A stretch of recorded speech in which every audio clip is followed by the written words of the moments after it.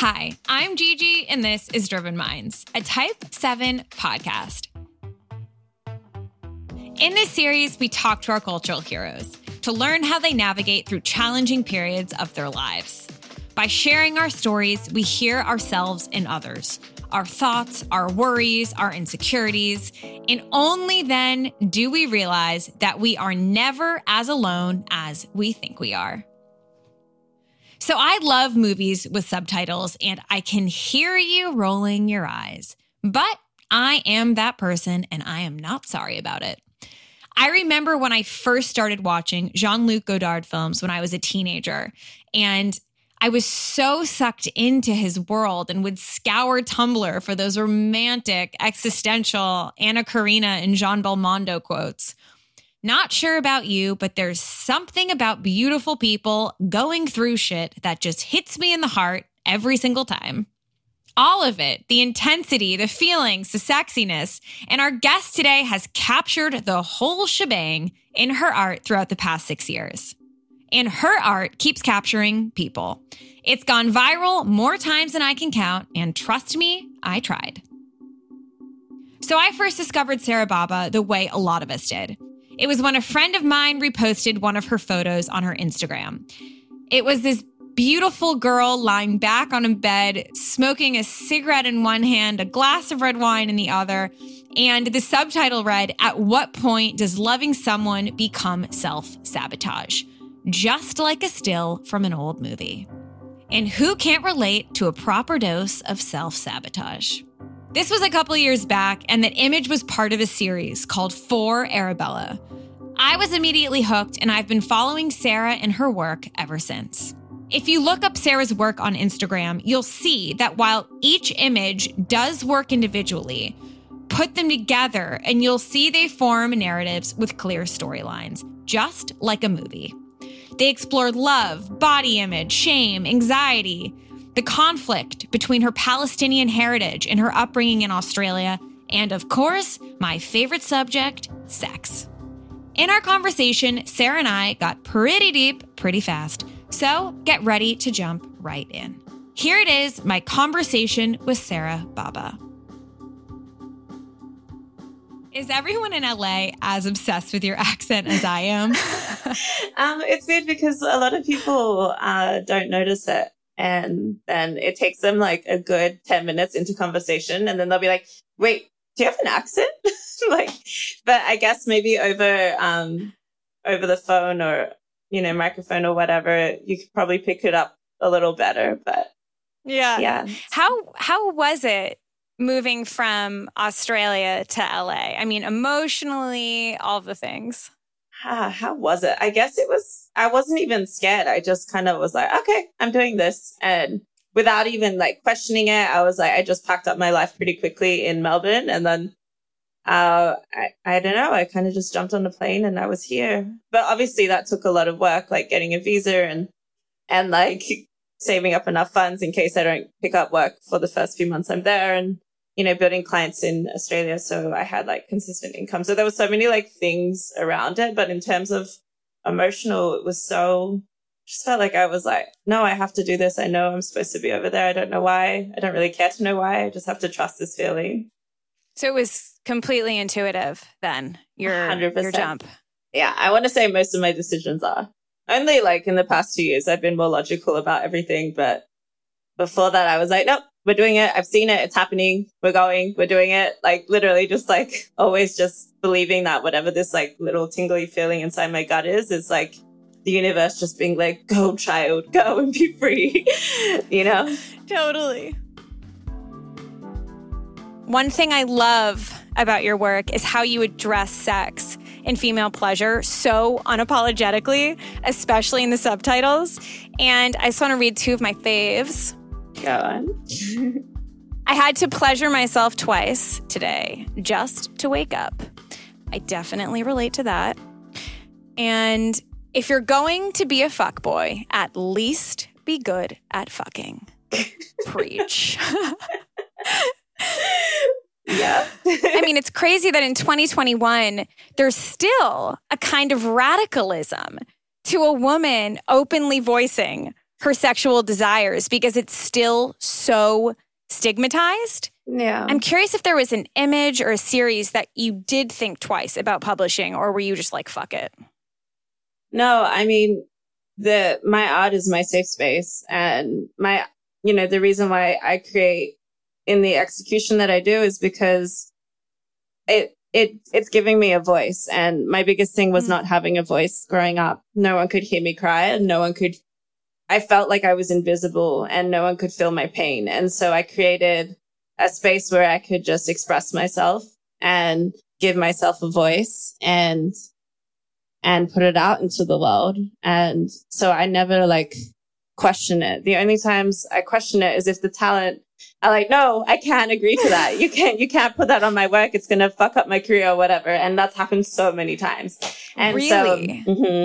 And so I've had to just save it for another day, and even I had one, from, I won't say for what series, but I'd had it in my notes for a while. That's where I write all my subtitles because they happen on the fly.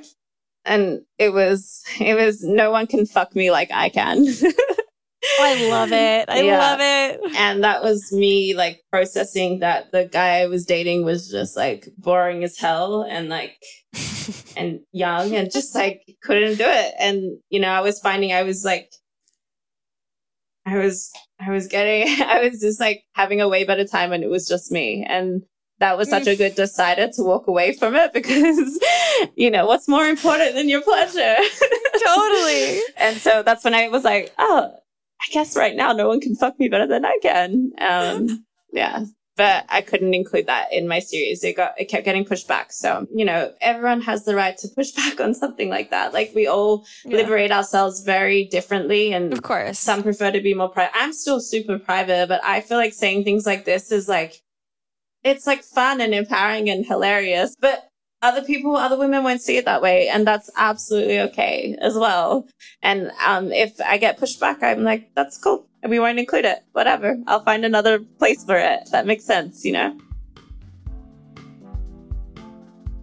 Another thing that I thought of when you were saying no one can fuck me like I can, it really is amazing that as we get older, I feel like we want more because we realize what we deserve more than when we're young. So that's kind of where I'm at right now. I feel like if I'm with someone, yes, they have to fuck me better than I can. And you end up enjoying and loving your alone time so much that you get more hesitant to let other people in. And that's kind of where I am. I'm curious where you are. Because so much of your work's about self-love. Absolutely. And it's so necessary. I think something we're not taught is getting familiar with our bodies before other people get familiar with them. And I think, I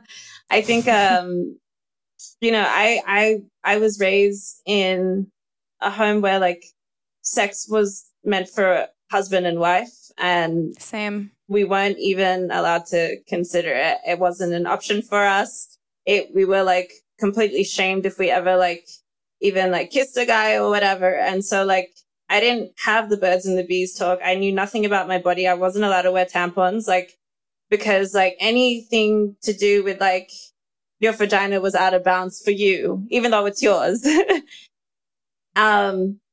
And obviously that's super conflicting for me because behind closed doors, from such a young age, I was being sexualized by, older men, from the ages of 4 to 12. And so I just couldn't understand why my mom was saying sex is for a husband and wife. You can't touch your vagina. You can't wear tampons. You can't even put your hands in your pants to keep your hands warm when these things were happening to me. But she wasn't aware, obviously. And so I had a really complex, conflicted view around sex. And so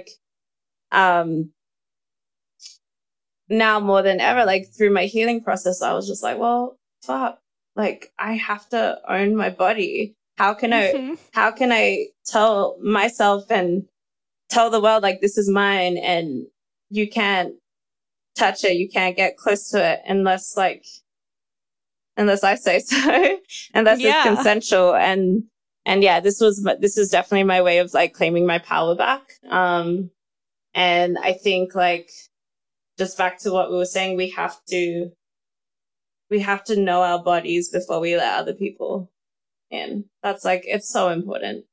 And that's something I will definitely be teaching my young nieces. And if I ever decide to have kids, like, yeah, that they've got to, like, I want them to be familiar. I want them to know that they can, you know, get to know their body and not feel like guilt or shame around it. I'm curious, when you did start taking these steps that you told were wrong, right? Like touching yourself when that wasn't allowed, like, was that first experience liberating in some way? It's been a process, even getting to know my body. And I was such a late bloomer, and I didn't even know I could orgasm until it happened by accident when I was studying and there was like a pillow in between my legs, you know? Yeah, totally, so totally. Everyone kept talking about it. I'm in college at this point, and I was like, oh, this is what it means, you know? This is why everyone's doing that. Yeah. And then even then, it still took me years to like even let someone in. And then I finally did. And I want to say I didn't really like get to know my body till my like mid to late. I'm still in my late 20s now, but like only a few years ago. But before that, I didn't know how to ask for what I wanted because I literally didn't know what I wanted. I mean, coupled with not knowing what you want, which I feel no one really can, especially when we're in our 20s, there is this gender role conformity as well that plays out, especially in a heterosexual relationship, right? Like, we're conditioned to be satisfied with sex being over when the guy comes. And I didn't start questioning that until I was in my mid-20s. And I was like, wait, like, why is this entire thing about him? Like, why am I a prop for his pleasure? This makes no goddamn sense. And there was kind of a come to Jesus that I had when I remember the first time I asked and advocated for my pleasure. And that was like a moment. And it was shameful until, I mean, luckily the guy was somewhat emotionally intelligent and ended up being okay. But that was a thing. So I can't imagine your experience where not only are you told at home that sex is bad, but also coupled with fucking American and Western gender role norms. That must have been a thing. Yeah. I mean, everything was so confusing. And I had to figure it all out on my own because like I couldn't find truth in what I was being taught at home, and I couldn't connect with what was being taught in the media and entertainment. So yeah. And I think collectively, like as women, we're all kind of figuring that out together. And, you know, there's a lot of like, you know, sex activists, like body positivity activists. And it feels like we've come out of nowhere in the past like 5 years. And we're just like, this is it. This is how it's going to be from now on. Women's pleasure first. Let's go. And it's changing things, but we still have a long way to go. Yeah. Yeah, I mean, for sure. But then I also, you know, I find your work really inspiring because what I see is a woman that has liberated herself from all this bullshit, you know, and isn't afraid to voice her needs and advocate for herself. So, I mean, you must have learned to put your own needs first, assuming your work is an extension of yourself, right? Yeah, it absolutely is an extension of myself. And yeah, it's almost like people get to see my growth, like publicly, because you know, every time I release a series, it feels elevated to my elevation as like an individual. And and like when you compare my works from like 2015 to now, I've become more, I want to say I'm more eloquent and more assertive in the way that I like display my thoughts. And that's a reflection of my own like personal work as well. And like, and just like giving myself more and more permission to just exist as I am and be as vulnerable and open and transparent within myself. So I'm able to tell, you know, my story and show my journey like as accurately as possible. Has it always been easy for you to be so open? No, I definitely wasn't until I started therapy. I think, it wasn't until I started diving into myself. Because how could you be open if you had no idea where you stood in life? If, you know, I was so numbed for, I want to say like years, for a good portion of my early 20s and like I didn't have self-awareness the way I should have. Like even I felt so removed from this earth. Like I felt so disconnected and I wasn't opening myself up to myself. How could I open myself up to the rest of the world, you know? And so it wasn't until I started doing a lot of introspective work and therapy and going through that journey that I realized like the power to healing is vulnerability and emotional transparency. Like you have to be open. You have to stay so fucking open to be self-aware. I think openness and self-awareness come hand in hand.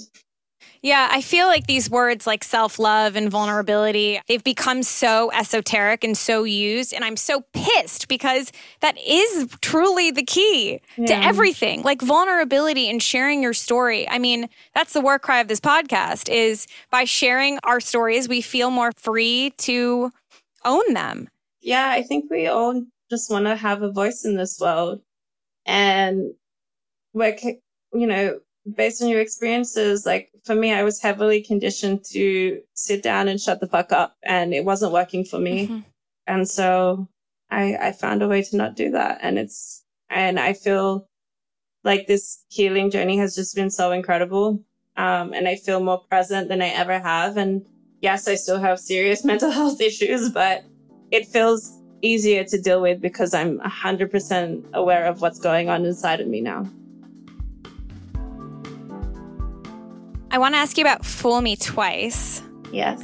Your newest series. And it's about the complex and often torturous dynamic, to be honest, between an anxious partner and an avoidant one. And I'm definitely the anxious partner, but I've also been told that I'm the avoidant one. So I'm just going to leave that there. I'm curious where you fit in this dynamic. Oh, I am 100% anxious. In case this podcast didn't give it away already, I am so fucking anxious, especially when I'm in a toxic relationship and they've got me in the palm of their hands and I feel like I've lost control because I've allowed myself to lose myself in the relationship. And yeah, my anxiety is definitely activated when I feel like my partner is withdrawing, and it's in those spaces that I do my best writing because my protest behavior is, you know, coming up with these like lines that I want to say to them or the things that I've actually said to them. And like, I instead of saying it to them, I'll just like write it all in my notes because I'm so aware that I'm protesting and like, that's not on them. That's on me. That's my own projection of my own anxiety. And so, yeah, that's when I do my best work. Just allowing my anxious protest behavior to unleash. Yeah.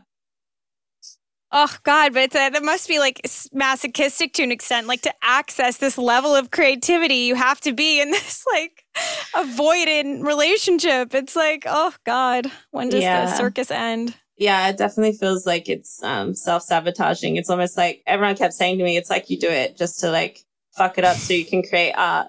And like my old event, my event producer used to say like, cause like we would do like my solo exhibitions together. And like, obviously if I'm doing shows, that means I've had my heart broken. And she's like, she would see like all the idiots I'm dating. And she's like, yeah, date them. Like that's going to be more money for me. Like, that's so funny, like encouraging toxic relationships for them. No, but like obviously jokingly, she's joking, but it's just like, it's hilarious. Like, I'll like text her and be like, oh, we're not seeing each other anymore. And she's just like, instead of just being like, oh, I'm so sorry, she'd be like, ha, like, but that's a good friend. Cause like, she's aware of my habits, like my bad habits. Cause I guess I used to be really toxic as well. But because I wasn't aware of like, my behavior and my anxious attachment style and the patterns that I had around that, like I kept attracting avoidance and then demanding their time instead of respecting their needs and vice versa. So like there's been so much learning around that, but I definitely think it's really, I wish I learned about my attachment style way sooner than I did because I feel like it would have saved me a lot of heartbreak. But obviously that heartbreak was necessary so I could create art. There you go. Only silver linings. Only silver linings. Are you someone that gets attached easily and like falls into this obsessive love tunnel where you have love blinders on and you only see and think of the person? I definitely used to be.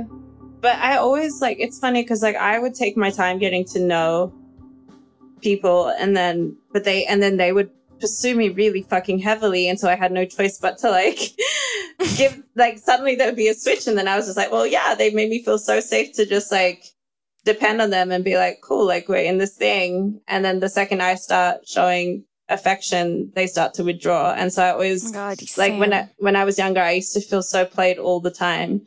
But that's because I didn't recognize the red flags. I didn't even know what they looked like. I had no idea around it. Like I had to date so many idiots to finally see patterns in people and what works for me and what doesn't. And like, you know, it's just, everything's just like, you're constantly learning, and you're constantly changing. So things that once worked for you won't work for you anymore. And you know, you decide to like, just fucking walk away from anything that's going to give you any kind of like headache.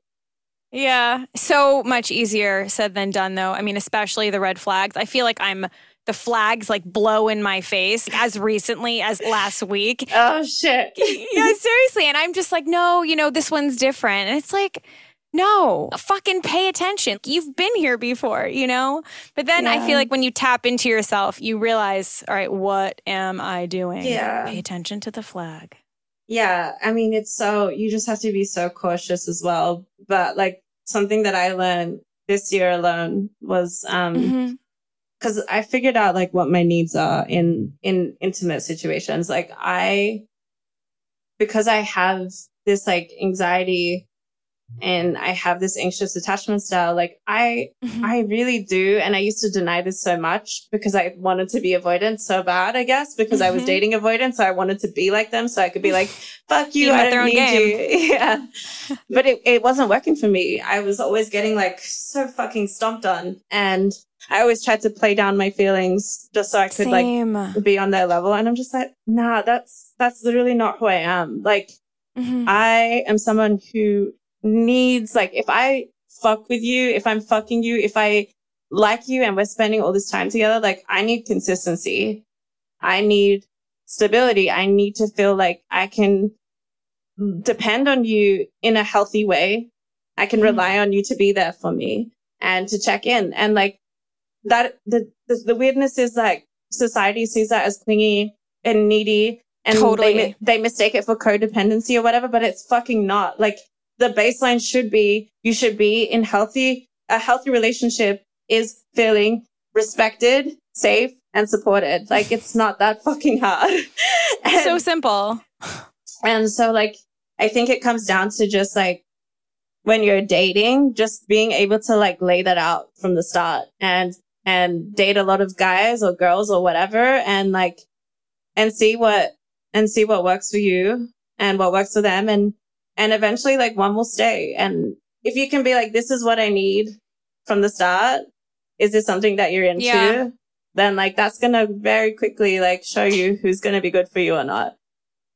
Totally. But I think this narrative of the chill girl has fucked everyone up. You know, you just want a girl who like is a size 0, but also eats pizza and is like down to smoke weed and like, you know, drinks beer on football fucking Sundays. And that person doesn't exist. And you do feel yourself kind of not owning your own needs and advocating for yourself because you want to be this chill girl that is perpetuated, you know? Yeah, it's wild, honestly. And it's all like society conditioning us to believe that we'll only be accepted if we're like this. And men, who have like any gender will, depending on like where you fit into this like narrative, is like they will perceive it how the rest of us were conditioned. Like if you're trying to be this chill girl, then like they will see you as this chill girl and think like, oh, this is hot, you know? And anytime you like start to crack in this like facade that you've created, like starts to diminish and they start to see that, oh, you actually need closeness. You need me to text you every day. Like, well, fuck, this is too much work. I thought you were the chill girl. And it's just like, well, let's just stop being the chill girl and let's just show them who we really are from the start. Like, it isn't that hard. Like, we just gotta like surrender to who we are and stop trying to be someone for some fucking person who's not going to appreciate it, you know?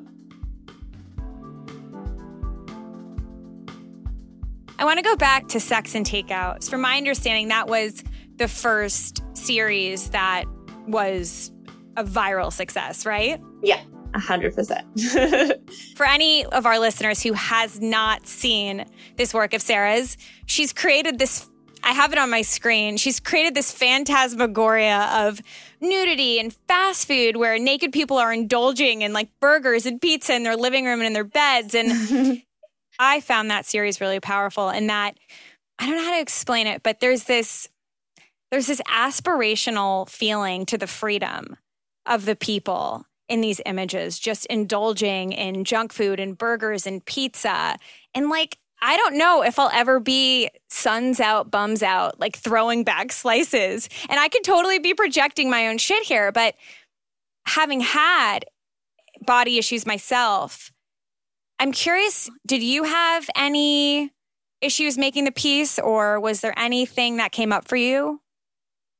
With any kind of eating disorder, like if you have body dysmorphia, we're going to have waves where we feel super fucking powerful and empowered and so in our body and loving it. And then there'll be like huge slumps where we feel like we're not good enough and, you know, we don't look and feel sexy and we feel like we might have like lost too much weight or gained too much weight, or it really just depends on the individual, right? But I was creating these pieces to either because I was feeling empowered or I wanted to aspire to it again, you know?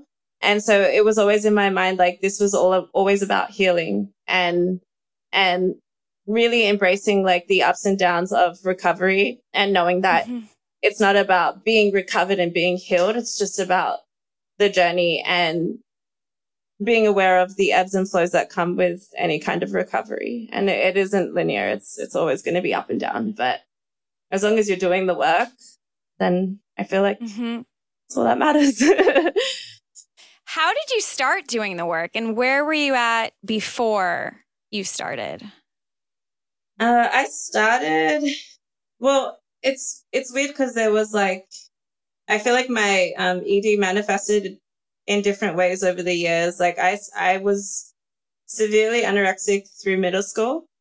And then when people started to notice, especially my parent, like, you know, I grew up Palestinian. Our family, our culture is all about food. And, you know, it's our love language. Like my mom would cook spreads for us basically every single day. So I felt really conflicted because like I was watching The OC and Misha Barton looked the way she did. And I'm this like brown, short woman who looks nothing like her. But I figured like, oh, one thing I can control is like my weight. So I'm going to try. And so I was like being so whitewashed and conditioned to like essentially like transform my body to appear like her as this white woman. But then at home, I'm being like force fed like so many like food. And if I wasn't eating, it was like problematic. And I just like, my relationship with food was constantly changing. And so, you know, I struggled with, I want to say anorexia from like grade 8 to 10. And I kind of got forced out of it because I was getting severely bullied at school. And like people were like, oh, that's the bulimic chick, like getting the eating disorder wrong. And like, it's awful. Yeah. And so I was just like, I'm fucking anorexic. No, I'm kidding. It doesn't even matter. But get it right, you know. If you're gonna mock me, get it right. Yeah, but all the kids at school essentially, they turned their back on me because I was like, apparently in my mindset, I was turning other girls like anorexic simply by talking about my own disorders, and it was just like it was really fucked up, and I didn't have much self-awareness back then, and. Who does? Yeah, I know you're a fucking child still, like a teenager. You've got so many hormones, like, but then I guess, in grade 10, I started just like skipping. Like I really became addicted to exercise. And then there was a period where I was taking like excessive amounts of laxatives and then. Same. And yeah, so fucked, honestly. So fucked. I think I like that as an adult that like turned into IBS. Like I did something to my bowels that really... I fucked mine up too. Yeah. I totally did too. I was like, I never used to be like this. Why am I so sensitive to food? It's like, oh, because I was literally ripping the lining of my stomach with acidic. Yeah. But yeah. And then, I just like became an exercise junkie. And then by 2016, I was severely bulimic again. And it was just like, I was like, what the fuck am I doing? And it just, I started, there was a point in, I want to say in October 2016, where I kind of took myself away. I went to the desert for 10 days to deal with all my shit, to actually just pause, turn off my phone and be like, what is going on? And in that time, like I was attacked by bed bugs while I was alone, and it triggered my trauma brain. And I started having like visions of like, or flashbacks of like my childhood. And then, there was just like so much anxiety. Like this is a time period where I was also like trying to come off Xanax, but I was so dependent on them at this point that I experienced like heavy withdrawals. And so I kind of tried to do cold turkey, but I realized I couldn't. So I had to ease off things really slowly. Yeah. But the last time I ever purged was like on this trip, and I did it, and I was like, this is the last time, because I like, and I haven't done it since. And congrats, that's incredible. Thank you. And yeah, I guess like the start of my healing really started at this trip, because I had to decide if I wanted to live, essentially, because I didn't feel connected to anyone. I didn't feel connected to myself. I just felt very numb and very anxious. And I was very scared as well. And so when I got back from that trip, like everything changed. I moved out of the house that I was in. I started seeing a therapist twice a week. I started building a routine, which like integrated just like, movement, like walking, exercise, like, healthy diet. I went vegan. I went sober, from alcohol and sober from hard drugs. I integrated mushroom into my therapy. As well. Dying to do that. Which really, really helped. I microdosed for a period of time in 2017. And I think that was like really incredible to like my healing and processing like my traumas and the things that happened to me that I'd repressed so badly, because I would go in so intentionally and be like, I'm taking this to create a safe space within my brain to allow myself to see the things that I have been squishing. Right. Like really, really deeply hiding. And it was incredible. It was incredible. Was this just you in a desert, or was it a program, or was it? It was just me. I needed to be alone. I needed to just remove myself from the environments I was in. And I didn't really have community. I didn't have community at all. I didn't have LA. In LA, I didn't have people who made me feel safe. Maybe there's actually one or two friends, but it wasn't what I was used to. I was used to being surrounded by people. Like I grew up in a household where my parents were literally like always there, and my cousins were like one door away from me. I had so many friends, and I come to this city and it just feels so isolating. And I couldn't feel safe because I didn't have like a stability in terms of community. And so I was just like, well, I'm just going to go be alone and find stability. And that's what I did. It was the only thing I could do in that time. Yeah, I lived in LA for 2 years actually. And I think it was probably the loneliest 2 years of my life. Yeah. For a city that's so densely populated, it is so isolating. The freeways and all the empty space. It's just an exercise in isolation. Yeah. And during these 2 years is when I started smoking weed and drinking wine all the time. And eventually I had to leave in order to reclaim myself in my life. So I moved back to New York. Yeah.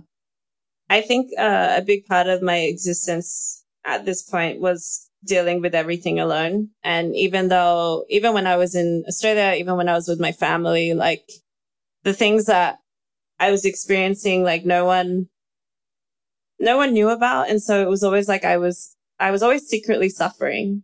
And I coped with that by myself up until 2016, where I started seeing a therapist. I did everything on my own. And that was what I felt comfortable with. That's what I knew. Like, I survived everything alone up until this point. Like, I need to just like keep doing it. I thought that's how I was going to heal. When in actual fact, it wasn't until I started inviting community in after grounding myself in LA that like my real healing like started to happen, because I had people to mirror my growth of. And like, I was able to evolve by like allowing people to see who I am, and not just like me seeing who I am, if that makes sense. Yeah. So I guess for those 2 years before you went to the desert, was it a lot of self-medicating and kind of just like pushing through? Like, yeah. I was very, very, very, very, very numb. I left my family home from Perth. I moved to Melbourne in 2012 or 13. I have to remember the day. I think it was 2012. And yeah, after that, I was kind of like, in my head, I was free for the first time. I didn't have like any like restrictions on me. I could just like figure out who I was. But the more time I spent figuring out who I was, I feel like there was a huge sense of darkness and fear still. And like, I couldn't escape it. And so, and my anxiety, like I've always had it, but it got really bad when I lived in Melbourne. And my doctors were just like, oh, here, have Xanax. And I was like, sick. Same. And then like, I mean, it's crazy because it happened. That's like, they think that fixes everything, but it doesn't fix anything. It just makes you avoid a Band-Aid. Yeah, it's a Band-Aid. And anyway, it, in my head, is like this, you know, super young adult who's free for the first time, who hates her anxiety. It just made sense to keep taking them. I was like, well, this feels nice. Like when you're on it, this feels so good. Yeah. And then like when I would run out, I'd realize like, oh, how much I needed it. And so I managed to like convince so many different doctors to give me so many. And like, cause in Australia, I'm sure it was easy, by the way. It was for a while. But then I think there was like a law that said doctors can't give it out anymore, in like the doses that they were. And so, yeah, I had to just go, oh, it's just for my flights, and like, you know, give like, oh, it's just like, I'm going on a trip, I just need it. But somehow they'd still give me 50 like pills. And it's just like, okay. Same. Yeah. Not only do I totally relate, but during this period, when I was doing this, I did find it a little bit difficult to actually do meaningful work, yet you did. Yeah. And I'm so curious how that happened and like what that balance was between self-medicating with things that numb you, yet having the ability and strength to feel enough to create all of this powerful work. Well, it's funny you say that, because I wasn't creating powerful work in 2016. When I got to LA, I didn't make any art that entire year. I was only doing commercials, and that was fine. That was easy. I could do commercials. I could use that part of my brain. It didn't require emotions. Right. So it wasn't until I got sober in October, November, December at the end of the year, that I started writing for Arabella, which came out in 2017. And I'd written the entire series on a plane, leaving Art Basel to New York. And 2 hours, Sarah. Yeah, it was in December. Nothing. I know, it was in December.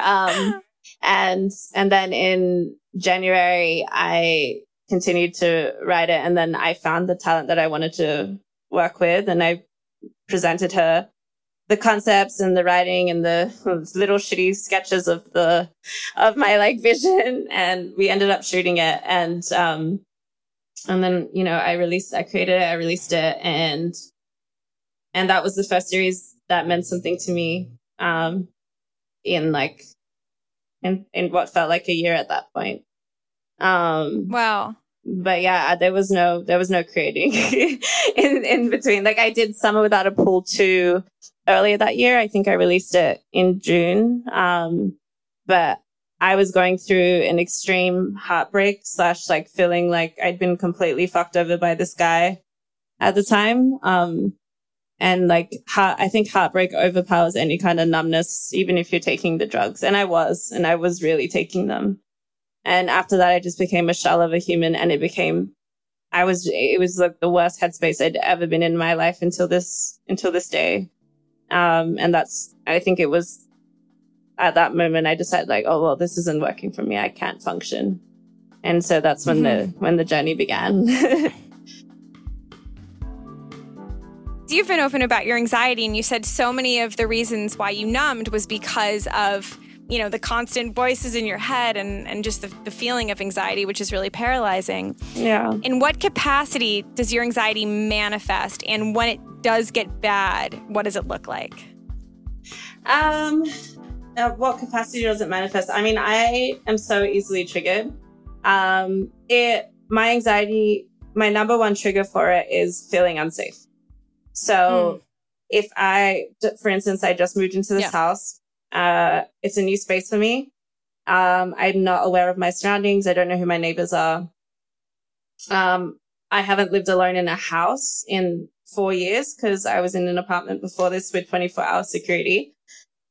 And so my biggest trigger is feeling like I'm in danger. Anxiety stems from thinking you're in danger.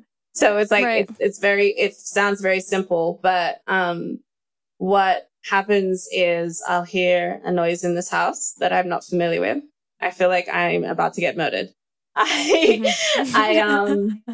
That's on a physical level. I send a text to someone and I realize I didn't articulate myself the way I wanted to. And they might perceive it wrong, or they don't respond immediately. So I suddenly feel like I'm in danger because I'm in danger of being misinterpreted and attacked or verbally abused. That's like on a text conversation level. My anxiety could be stimulated from walking down the road and being followed by a car, which actually happened to me yesterday. Oh my God.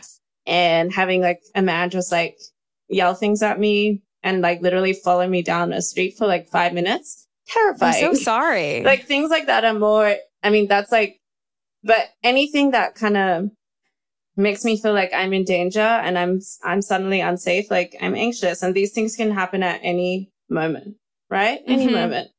And so it's a constant battle because like I do find myself in fight or flight mode more often than I'd like to be. And, but then also like in freeze mode too. And so like if I'm in bed and I hear a sound, I don't get up and like search it and like with a fucking knife or a weapon. I like stay in bed and I'm just like, all right, I guess they're coming for me. Like I'm like, oh, it's like I forgot that I can actually like defend myself. I can call the police. I can call my boyfriend. Like there's so many things you can do to diffuse the situation from hearing like a footstep. Yeah. But like I'm the same though. I create all these stories in my head, and I just wish like it didn't have to be this way, but anxiety is a coping mechanism at the end of the day, and it's what helped me survive my traumas as a kid. And so as much as I am, as much as I wish it would go away, it's also like what helped me survive. So I can't be mad at it. I just have to learn to like diffuse situations a lot easier. And that's something that I still am working with my therapist with. How did your anxiety help you when you were a kid?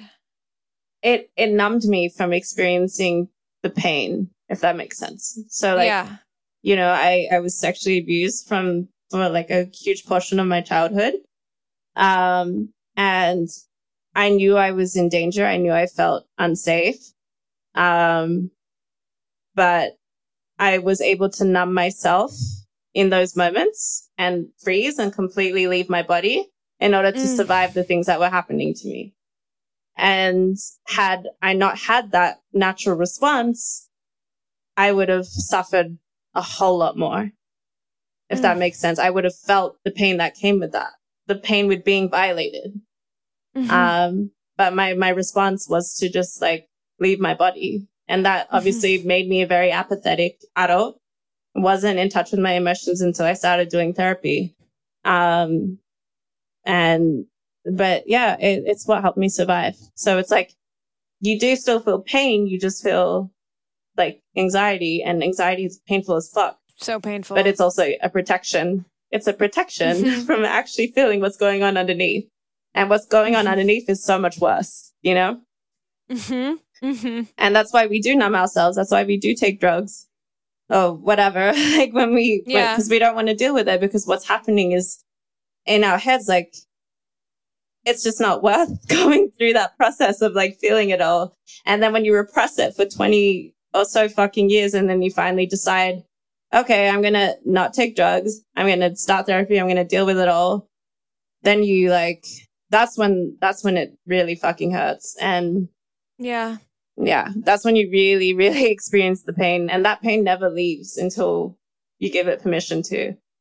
And it took me years, and there's still a lot of work to be done. But like, I feel like people who are listening, like, it is so worth doing the work and going through that pain, because like, whatever you've repressed, you've already survived. And I think people forget that. But would you rather just like exist and feel nothing, or exist knowing what you're repressing, go through those emotions, feel it all, so you can eventually feel lighter and free of it all, right? Because I can tell you, like, 4 years of therapy, I feel so much lighter. Like, I can talk about things so much more freely. And like, yeah, it's just, it feels worth it. And you'll definitely reach low lows, 1000%. It's almost guaranteed. But like, you just push through, you keep going, and it starts to eventually feel lighter. Doesn't go away, but it feels lighter. And I think that's important. This is the question we ask every guest. What drives you? So I'm going to say, giving myself a voice and being able to tell my story and being aware of it and being able to be open about it. I think, my driving factor is my own existence and just being able to make sense of it all through art and storytelling.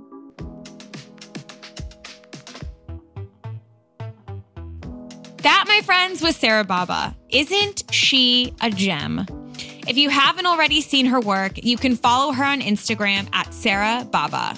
And you can follow me at Gillian Sagansky. As always, I'd love to hear what you think of this episode, so please DM me with comments, questions, concerns, all the things. I'm gonna go freak out that there's only one episode left of this season.